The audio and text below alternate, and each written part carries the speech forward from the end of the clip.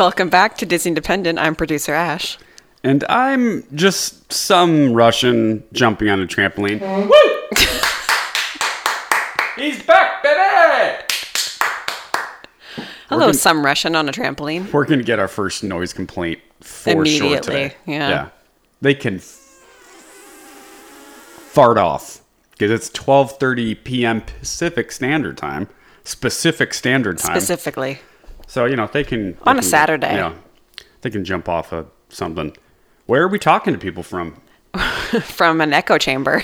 Yeah, if it sounds different, it's because we are in our new apartment here in technically Seal Beach, California.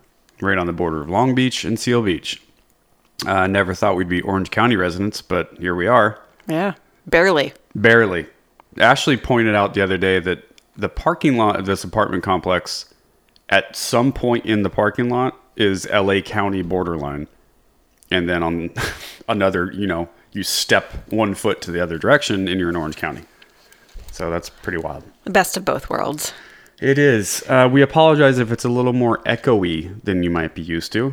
Yeah, we didn't realize how great the old studio was for sound. I know. Didn't know what we had till it was gone. That little room was very hot and small, but boy, was it a good recording room. Yeah, and obviously we're missing Sarah. Sarah is on vacation in Cancun, like a dirty scoundrel that she is. In fact, we should explain to our audience, because we told everyone, by the way, hi. Hey. It's good to be back. We hope that you've had a good break from our stupid voices. No, we should tell you that we, in good faith, tried to record this podcast with Sarah 2 days ago. 2 days ago. She's in Oregon. We're here in California. We had everything set up, and we just had the most technical difficulties possible. We just could not figure it out. Sarah is very new and green to audio production on her end, so she had no idea what to do, and I'm trying to walk her through it on Zoom call with share screen. It was a nightmare. Anyway, we're working on it. So we spent about an hour plus just trying to troubleshoot with her. So we spent that time wisely. And then she, the next day had to go on vacation. Had to. So yeah, like Ash said, she's in Cancun, and we're just happy to be back, and it's wild being down here. It's beautiful. It wasn't. No, we had record flooding, and move-in day was literally flooding. Like 6 inches of water, if not more in places. Mm-hmm. And then all of Long Beach got flooded out. I mean, people died. It's like no joke. It was legitimate flooding, not just SoCal people complaining about the rain. Yeah, the mudslides in the Hollywood Hills were really bad. Yeah, a Cambodian family. And I'm laughing because it's so insane. I saw a video. I hate this story, dude. Of a family getting stuck in an elevator with the water level going up while they're stuck. That's like my worst goddamn nightmare. Oh, it's funny because a lot of my nightmares include me being in an elevator. Yeah. And an elevator just plummeting. Yep. Or just being stuck somewhere. And the rest of them involve me being in the water, typically with whales. Yeah. So it's kind of a combination of the two. What's that phobia called? Something large in the water? Oh, well, that's submechanophobia or something. But that one's thalassophobia, fear of deep waters. And then there's another one that's fear of whales. I don't know what it is. I got all of them. I got the whole crew. So there's the fear of something mechanical big in the water, like a submarine. A submarine. And then a fear of, say, a whale. Yep. Just, ooh. Wow. Nope. Ooh. Ooh. That's pretty accurate. I'm in LA now. Speak whale. I can do voiceover, baby. Also, I knew how not LA we are in, but we are really not in LA. Yeah. And I know that because it took me an hour and a half to get there the other day through traffic. Yeah. Idiots. Yeah. That's what we are. No, we're great. No, actually, we did it right. Mm-hmm. The quality of life here on the coast is, oh my God, so much better. Mm-hmm. I'm not 22. I can't live in West Hollywood. No way. I have friends who are doing it, and I'm just, good luck. Yeah. Have fun. I'll commute a couple times a week, no problem. Yep. Whatever. I hear something off in the distance. Oh, yeah? This just in, it is 85 and partly cloudy at Cancun, not Disneyland. And it is 64 and sunny here. In Disneyland adjacent. Disneyland adjacent. We're about 30 minutes away. The Disney Annex. It's the same exact weather as Disneyland. So we're going to just say Disneyland adjacent from here on out, and you'll know what we mean. Yeah.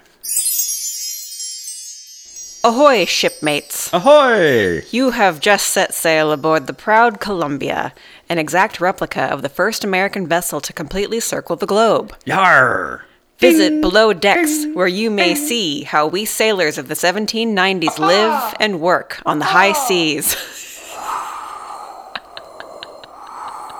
Ding dong. What is that? I don't know what a ding dong is. I was trying to do like a bell.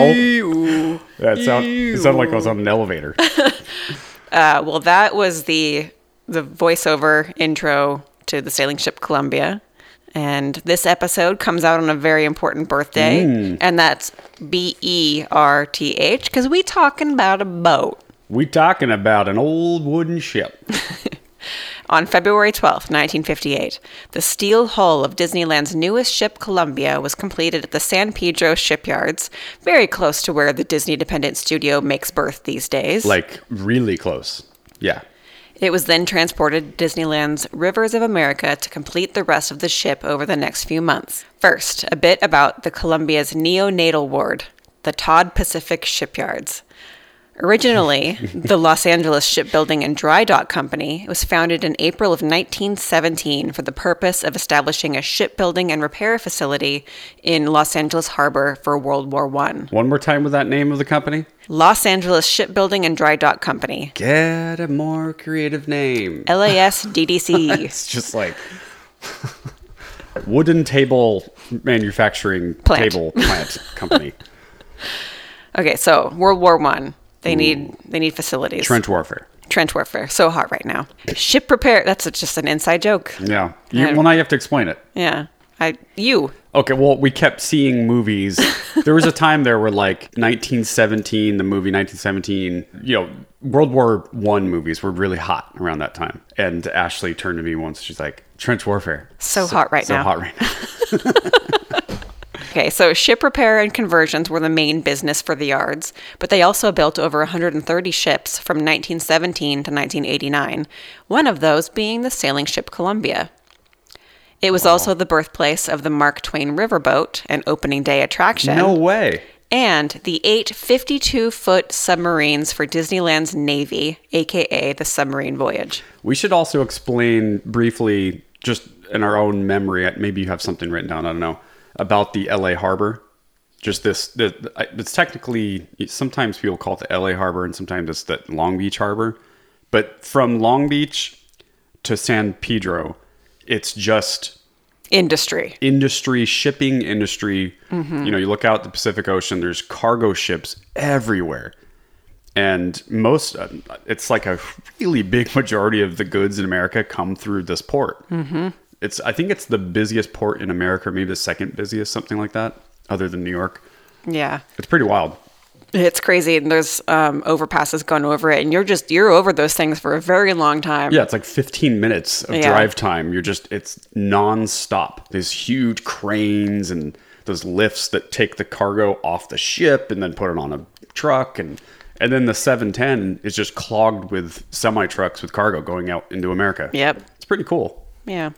So the shipyards survived bankruptcy in the Great Depression and built auxiliary ships during World War II as well. And on December 8th, 1943, the Navy seized control of the shipyards under an executive order from President Roosevelt. Wow.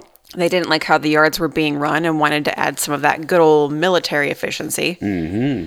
But in the end, Todd's contribution to the war effort was recognized by several national awards for excellence. So, important to Disneyland, but more important to America. Merca. So it turns out that this ship is a lot more interesting than just being a classic attraction. It is the only 3-masted windjammer constructed in the U.S. for over 100 years, James. Is that right? The only 3-masted windjammer. Well, I was always wondering how many 3-masted windjammers there were. It's the only one. Well, now I know. This is good information. For more than 60 years, the sailing ship Columbia, that has the capacity of roughly 300 people, has offered guests a tranquil 12-minute or so glimpse of Disneyland's Rivers of America, following the same hidden underwater track as the Mark Twain steamboat, although I don't like to think of that kind of a thing. No. I don't like seeing behind the curtain. It's the Rivers of America. Yes, there's no track. There's no track. They're just boating around. Yeah, and when you're on the boat, you know that the captain of said boat, he could crash at any point. There could be a friggin' hippo that comes out. You might be shot by natives. Wow. You might be shot by mountain men. Cowboys? Settlers. You never know. And that danger is what makes you feel alive, baby. It's a real river. Yeah, that's Never right. know. Real birds. Real birds. During the narrated voyage, recorded background music plays a mixture of sea chanties and lively nautical music. The ship holds 10 cannons and 2 deck-mounted swivel guns, and during the journey, one of them fires a 12-gauge blank as a warning shot at Pirate's Lair to ward off potential pirate attacks. Damn. So why was this ship added to the mix? The story goes, in 1956, Walt Disney stood alongside Disney executive Dick Nunes, looking at the rivers of America. By the way, Dick Nunes just passed away. Aw, rest in I think he peace. was 90, something Yeah. like that. And his book is incredible. Of course, Yeah, I shout can't out. remember it. Oh, it's Walt's Apprentice. I Yes. think that's the name of the book. Something like that. Yes. If you just type Dick Nunes book, I'm sure you'll find it. Mm-hmm. My dad gave it to me after he read it, and then I just drilled through that book. It was so good. If you're a Disney fan on any level, brilliant book. Yeah. Anyway, sorry. So they were looking at the rivers of America with the Mark Twain and the keel boats gliding through the waters and rafts going back and forth from Tom Sawyer Island and the Indian war canoes paddling furiously near the shore. Walt turned to Nunes, who thought Walt was going to comment on how busy the traffic was on the man-made river. Mm-hmm. But instead, he said, "What we really need is another big boat." Yeah, that's what we need. By the way, that is a very Walt Disney crazy idea. Yeah. You have a very small area to play with generally at Disneyland. An even smaller area that we're talking about that is the Rivers of America, Tom Sawyer's Island, that whole area. So to have a huge steam wheeler goddamn ship on that small body of water is already bonkers. And say, we need one more of them. You know what we need? We need to figure out how to have another one. It's just wild. Well, Walt wanted to build an entire river town, roughly where the Haunted Mansion attraction is now located. I know. I thought that would hurt you. You know what? This is something that it'll never go back to this. Disney Imagineering, when it was directly from Walt's brain or his like disciples, the people that came up with him, Main Street will never happen again. Because it's not monetizable. It's not marketable, yeah. It's not marketable. You can't have IP there. Yeah, I mean, they're making money off the merch and stuff like that, but I don't know. You know what I'm saying? They don't really build things anymore for just the dream of it and the character and the like, oh, wouldn't that be cool if we had a friggin' river town? You're not going to see it unless they can incorporate it with, like you said, some marketability. Yeah. That's sad. Well, Admiral Joe Fowler, head of Disneyland Construction, after exhaustive research at multiple maritime museums, suggested the gem of the ocean, the Columbia Redivivia, which means Freedom Reborn, as the inspiration for this new ship. The Columbia Redivivia was the first American ship to circumnavigate the globe in a 3-year voyage from 1787 to 1790. So that is real. It was a merchant ship and a private vessel, so that's why it's not preceded by a USS. It's just the Columbia Redivivia. Under the command of Captain Robert Gray in 1787, it circumnavigated the globe. In another voyage in 1790, Gray found the Columbia River in the Pacific Northwest, which he named after the ship. So it's extra fitting that our beautiful Columbia River Gorge is featured in the Rivers of America. Hell yeah. That's where we from, baby. The Columbia Redivivia was the first documented ship to anchor in the river's broad estuary on May 11th, 1792. He named the river Columbia's River after his ship and drew a sketch map of the river mouth. With Gray's entry into the river, the U.S. had an arguable claim to the discovery in the deliberations with Great Britain that led to the Oregon Treaty of 1846. We got there first. We documented it. You have some amount of negotiating room there. Right. Gray was a no-nonsense trader and a bit of a shit who forcefully acquired furs from natives, often driving hard bargains and refusing to negotiate with them. Mm-hmm. On 2 occasions, one in present-day Tillamook Bay and another in present-day Grays Harbor, Washington, Gray fired on native traders who would not accept his price for furs, killing several. Yeesh. One crewman recorded in the Grays Harbor incident in his log, quote, "I am sorry we was obliged to kill the poor devils, but it could not with safety be avoided." Yikes. So, not all happy and fun and swashbuckly. Yeah. I mean, like a lot of Disney things, the origins are... You dig a little deeper and it's too far. a little dark. But you know what? It's not Disney's fault. That's history. As humans, yeah. That's just going to happen. As a mariner, Gray displayed an impatience that led him to sail too close to dangerous coastlines, a practice that often resulted in damage to the ships that he captained. But it was that aggressive attitude that led to his sailing boldly into the Columbia River in May of 1792. As a commercial mariner, Gray played no role as an emissary for America, so he willingly passed on his sketch chart of the Columbia to British Captain George Vancouver, who had told Gray that he did not believe the river existed. "I don't believe that river exists." He's like, "Yeah, well, I got a map of it, bitch." Well, also, I love all these names. The city of Vancouver, Washington is from a guy with the last name Vancouver. Yep. And Gray, Washington is from a guy last name Gray. Mm-hmm. It's just all of American history is that. Yeah. Like, why is it called this? Because some guy did a thing. And then, of course, British Columbia with Vancouver, Canada. Mm-hmm. It's all the same. Right. Well, realizing his error, in October, Vancouver sent his tender ship, the Chatham, captained by Lieutenant William Broughton. Chatham Tanning. That's Channing. You know how I like to say it. More inside humor. It's fun for the audience when you do only inside humor. Yes, they like that. Yeah. He was sent into the Columbia and ordered a 100-mile-long survey of the lower river. That voyage produced a detailed map published in 1798 that gave Britain a legitimate claim to the river. Wow. Whoops. Jeesh. No way. Yeah. And what year was that? That was 1798. Okay. So it was 6 years after. Huh. So, I mean, America was already a thing. On the East Coast, at least. Yeah. Right. But not Oregon. Out here. So, back to Disneyland. Ray Wallace, who had a love of classic ships, was commissioned by Fowler to design and build the ship. Wallace, an architect and yachtsman, had explored the Pacific as a sea scout in his teens, served in the Coast Guard during World War II, and later was an officer in several yacht clubs and a board member of the Los Angeles Maritime Museum. Cute. Wallace was Errol Flynn's first mate on his sailboat that they took to Catalina. Catalina. I know. We can basically see it. No, we can. Yeah. There's times where you can just see it. Yeah. It's pretty wild. Only one picture was known to exist of the ship. Columbia in the Squall is what the name of the picture was. But Wallace used research from the Library of Congress as well as the blueprints for the HMS Bounty, the ship from the famous Mutiny on the Bounty films, and built 2 years earlier by the same shipbuilders. They used authentic teak, oak, and maple wood in the construction of the outer hull, decks, masts, and other areas. Sorry, what ship is this? I'm confused why there'd be a picture. Of the original Columbia. Oh, wow. So it had, because it was built way back before cameras were a thing. Yeah. And then it lasted that long. Oh, that's pretty cool. Yeah.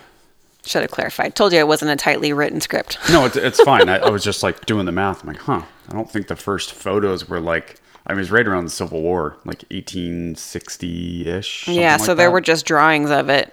Columbia in a squall. It was probably a painting, maybe. So, but yeah, the blueprints from the HMS Bounty were used as a guide for creating the Disneyland Columbia. Right. Blaine Gibson sculpted the figurehead known as Columbia, the Spirit of America, the lady on the front end. Which is, for anyone that hasn't been to Disneyland, it is so ornate and beautiful. That's it. Just want to Yeah. say that. It's amazing. It really is a piece of art. In the 16th to 19th centuries, it became commonplace to have a figurehead at the head of the ship as a way of providing visual identification for the illiterate masses. If I were to build a ship, I would have Benny, our cat, as the figurehead. Just slugging his way. Benny's just super duper fat, and we like to call him Tusa de Honka Beef or a Beef 52 Bomber, things like that. Yeah. So it gives you an idea. So He's real beefy. lazy, dangly, Sea lion. beefy kind of guy. Yeah. Benny. But it was also the belief that having a beautiful woman as the figurehead would entice the ocean gods and spirits and Sure. allow vessels to proceed without harm. Friggin' idiots, the shit they believed back then. Stupid. We're a lot smarter than them.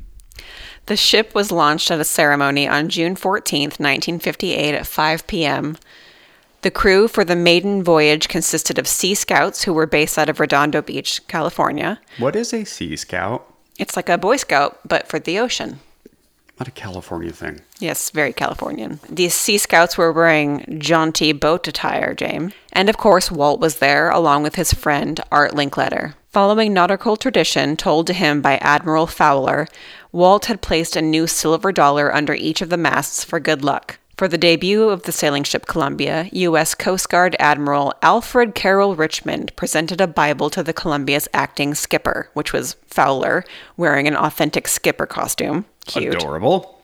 In accordance with maritime tradition. And the Admiral's wife, Gretchen Richmond, christened the Columbia with a bottle of champagne as Walt looked on proudly. Even though Richmond retired in 1962, just 4 years later, he returned in full uniform to inaugurate the Below Deck Maritime Museum when it was added in 1964. You mean the boat from Disneyland was added? Or the original? Sorry. The Below Deck Museum was added in 1964, Oh, and he okay. came back to inaugurate that. Gotcha. Cool. So he was involved in this stuff his whole life. Yeah. That's really cool.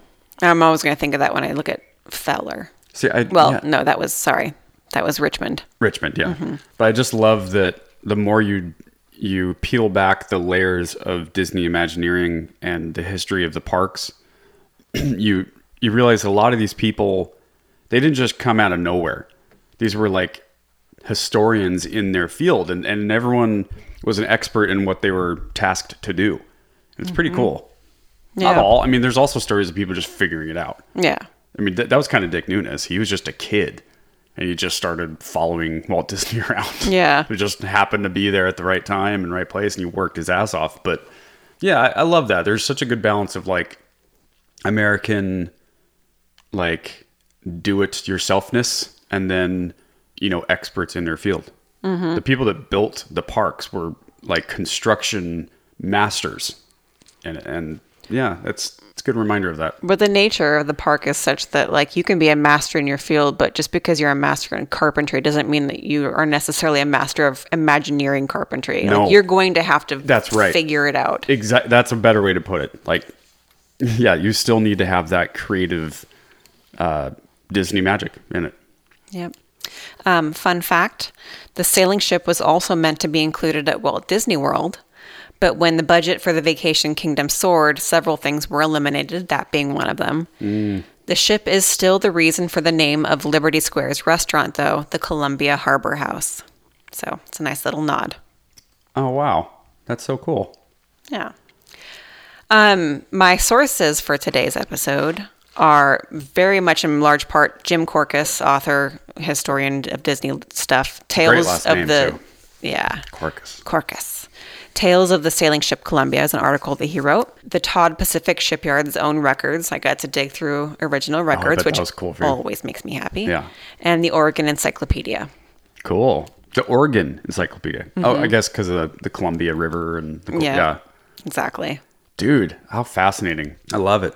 It's funny how it ties everything together, too. It's like Long Beach, where we are, and the Oregon, like the Columbia Gorge, yeah. and Disneyland, and Yeah, you know, and when we first started the podcast, we were very bullish about Disneyland being the one and only park, and there is no Walt Disney World. Like we don't even recognize it. Well, now we've been a couple times, and we fucking adore it. It's so good. Everyone knows that. Epcot's incredible. Disneyland's still better, and we all know that too.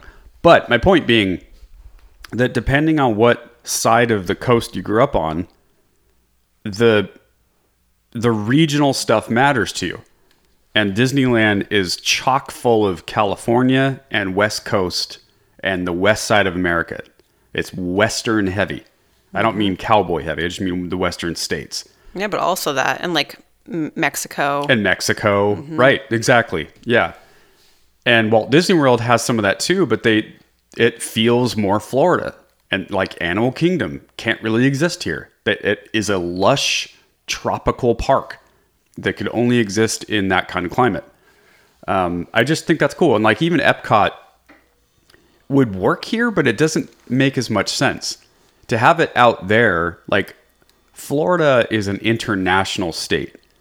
A lot of people from around the world go there. I suppose you could say the same thing for California and LA, but it's just different. Miami is a pretty big hub for a lot of different countries and continents. Yeah, and I just love that. I love that, the history of how these things have come to be tend to be local people and local stories and based off things that have a footing in the region that it happened. I just think that's really cool. It definitely adds to how I view it when I'm there. The more I learn about all these little things. I mean, the ship was built in San Pedro. I mean, we can see it from our apartment. Like you can see that coastline. It's right there. Mm-hmm. It's wild. And not only was that built there, the submarines, your Nemesis. Yeah, that's right. And Mark Twain. It was all there. And World War I and II ships. Right. Man, there's a lot of history there. Yeah. God, I could just dive into that for a month. There's so much there. Well, anyway, that was really cool as always, Ash. Thank you for putting all that together. Mm-hmm. Shall we go to the time of the week where we recommend some things to you and we talk about additional things? Time stuff. Segment. I'll go first. Do it. How about that? Yeah. So I'm going to start with a recommendation, a TV show recommendation for you, a television series, if you will. And it is the 2018 series called The Terror. Mm-hmm. And I have to give credit to my lovely wife, Ashley, over there. It's on AMC, and we're doing the whole free trial for 7 days and then we cancel it thing. So, you could also do that. I'm not you at home. Yeah, I'm not a lawyer. I'm not recommending anything. I'm just saying it's a thing that can happen. It's only 10 episodes, so you could really blaze through that. That's right. Let's see. So, Supernatural, semi-historical horror anthology series where each season is inspired by a different infamous or mysterious real-life historical tragedy. So this is of the real-life Royal Navy expedition, later known as Franklin's Expedition. And I won't read the whole thing. Here's my version of it, okay? The James bio. Basically, a British Navy expedition is trying to find passage through the Arctic. What do they call it? The Canadian Arctic. And they sent out 2 ships, old wooden ships, and this is in the 1800s, I should point out. Like the mid-1800s, so a long time ago. And they obviously get stuck in the ice. Stuck. Just gridlocked. They cannot go through. And it's a while. They're there for a while. And the show takes the real historical event and then goes from there and adds some supernatural kind of fun horror vibe to it. Mm-hmm.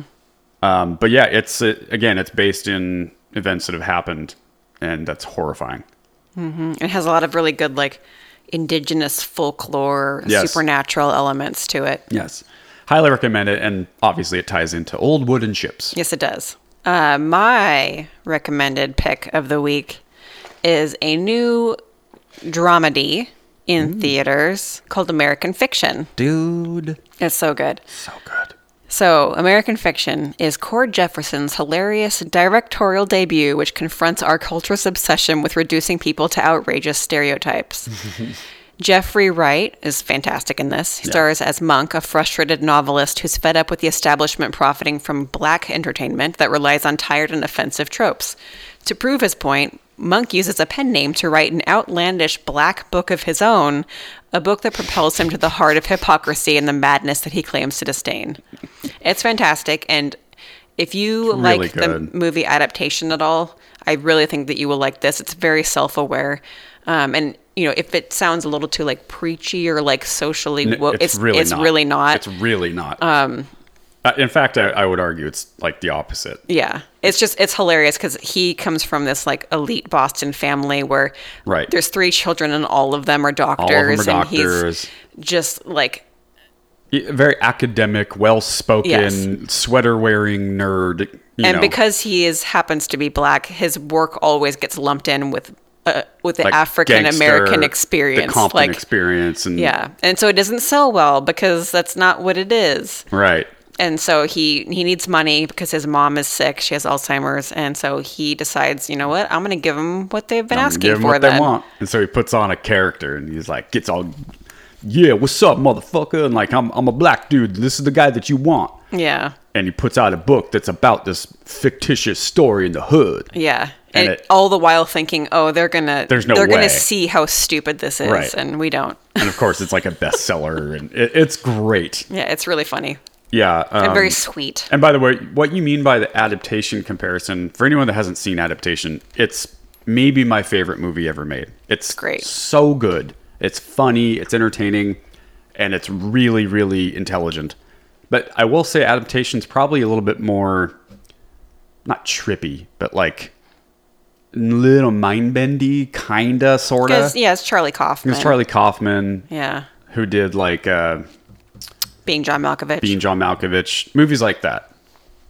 But adaptation is the story of a scriptwriter. It's crazy. It's Nicolas Cage playing a scriptwriter, trying to write himself into a movie, to a story that they're making in a movie. So it's just like layers of Inception level meta, you know? And all the things he says not to do, like don't ever use a narrator in your film that's weak writing, and of course there's a narrator in the movie. Mm-hmm. So it's very Don't self-aware. write yourself into your story. Yeah. It's so genius. And anyway, this movie, American Fiction, has a similar tone where it's like the character's doing the thing that he's saying not to do, you know? Mm-hmm. It's great. Highly recommend. It's really one of the better movies I've seen in a long time. Yeah, it's fantastic. Okay, should I share a deep dive Yeah. that I've been into? All right, guys. We all know that I love to Weird just things. dive deep into the abyss of the internet. The weirdest subcultures out there. And lately I've been really into the sports. The weird sports out there. The weird games that people play. Last one was chess boxing. You guys remember that? Mm-hmm. Where you get into a boxing ring, you punch each other, and then you're sweating, you're bloody, and then you have to play a round of chess. But after that, there was Indian pole gymnastics. Indian pole gymnastics. That's right. That's right. That was after that. So this one is A Russian guy just kind of sitting there on a trampoline. on a trampoline. Hold on. Let me click out of this so I can actually open the thing. 1 second. Okay. I don't know if this is the name of the sport, but the Instagram account is called Jumping Federation. So Russian. The most Russian thing you'll ever see. Everything's written in Russian. They're all Russian. It's in Russia. And the whole sport, how do I even explain it? So it's like gymnastic, dancing, creative, like performative dancing, but on a goddamn mini trampoline. And the trampolines often have handles. See how it has a handle? Uh-huh. It's like jazzercise. Jazzercise. Yeah, it's jazzercisey, fitnessy, performative dancing on a small trampoline that has a handle, like a bike handle, so you can like do stuff with it. and Right. Jump around. And they'll use the trampoline. See, here's like a It's almost like synchronized one with little girls. Yeah. It's almost like cheerleading, kind of. Kind of cheerleady-ish. So is this competitive? It's very competitive. There's here's the Moscow. What is this called? the Moscow Region Cup 2023 Jumping Fitness Championship thing. How about that? Jumping. They're wearing very elaborate outfits. It's like very pageanty. I think the sport is called Jumping Fitness. Jumping Fitness. Russian Jumping Fitness Federation. These fucking assholes. And like, they'll use them creatively. Like, you know, they'll start their routine with like the trampoline on its side, and they'll like spin around it and peekaboo, I'm hiding from it. Up, up, up. And then they put it down flat and jump on it. And that reminds me of the dance sequence in Drop Dead Gorgeous. Oh, yes. When they're doing their pageant and they have like the freshly painted little stools and they're like using the stools as part of the dance. Exactly like that.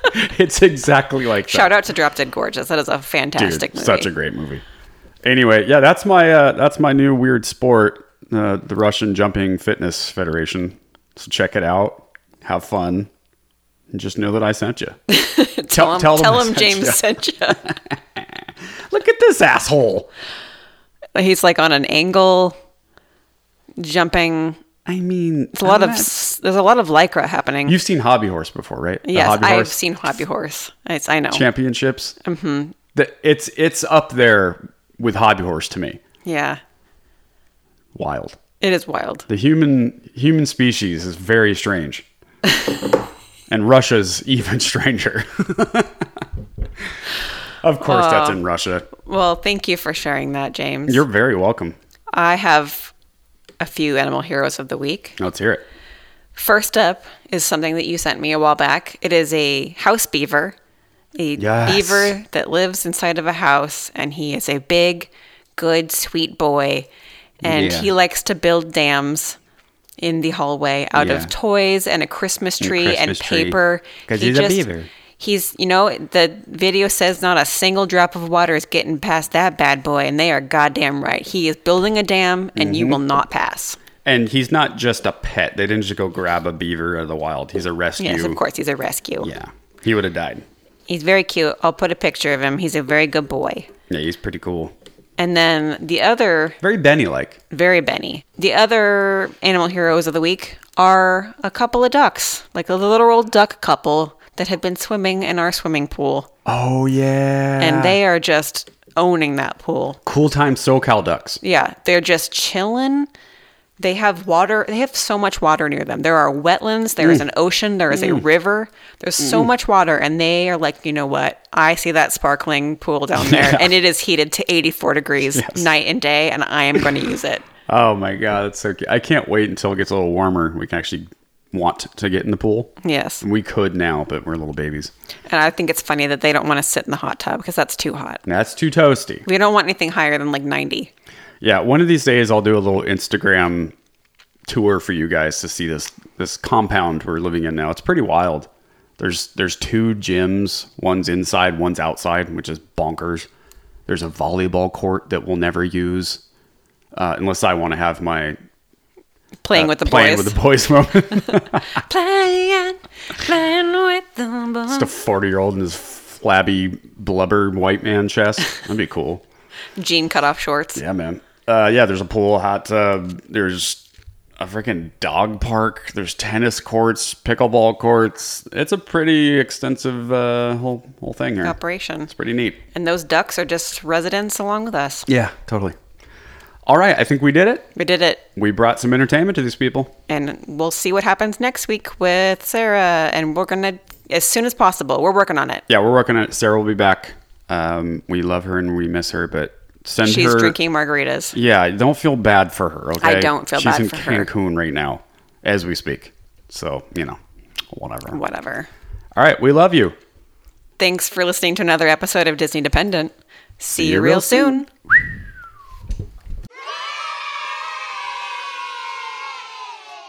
You can follow us on Instagram and Facebook at Disney Dependent. And you can send us an email at disneydependent@gmail.com. This podcast is produced by producer Ash.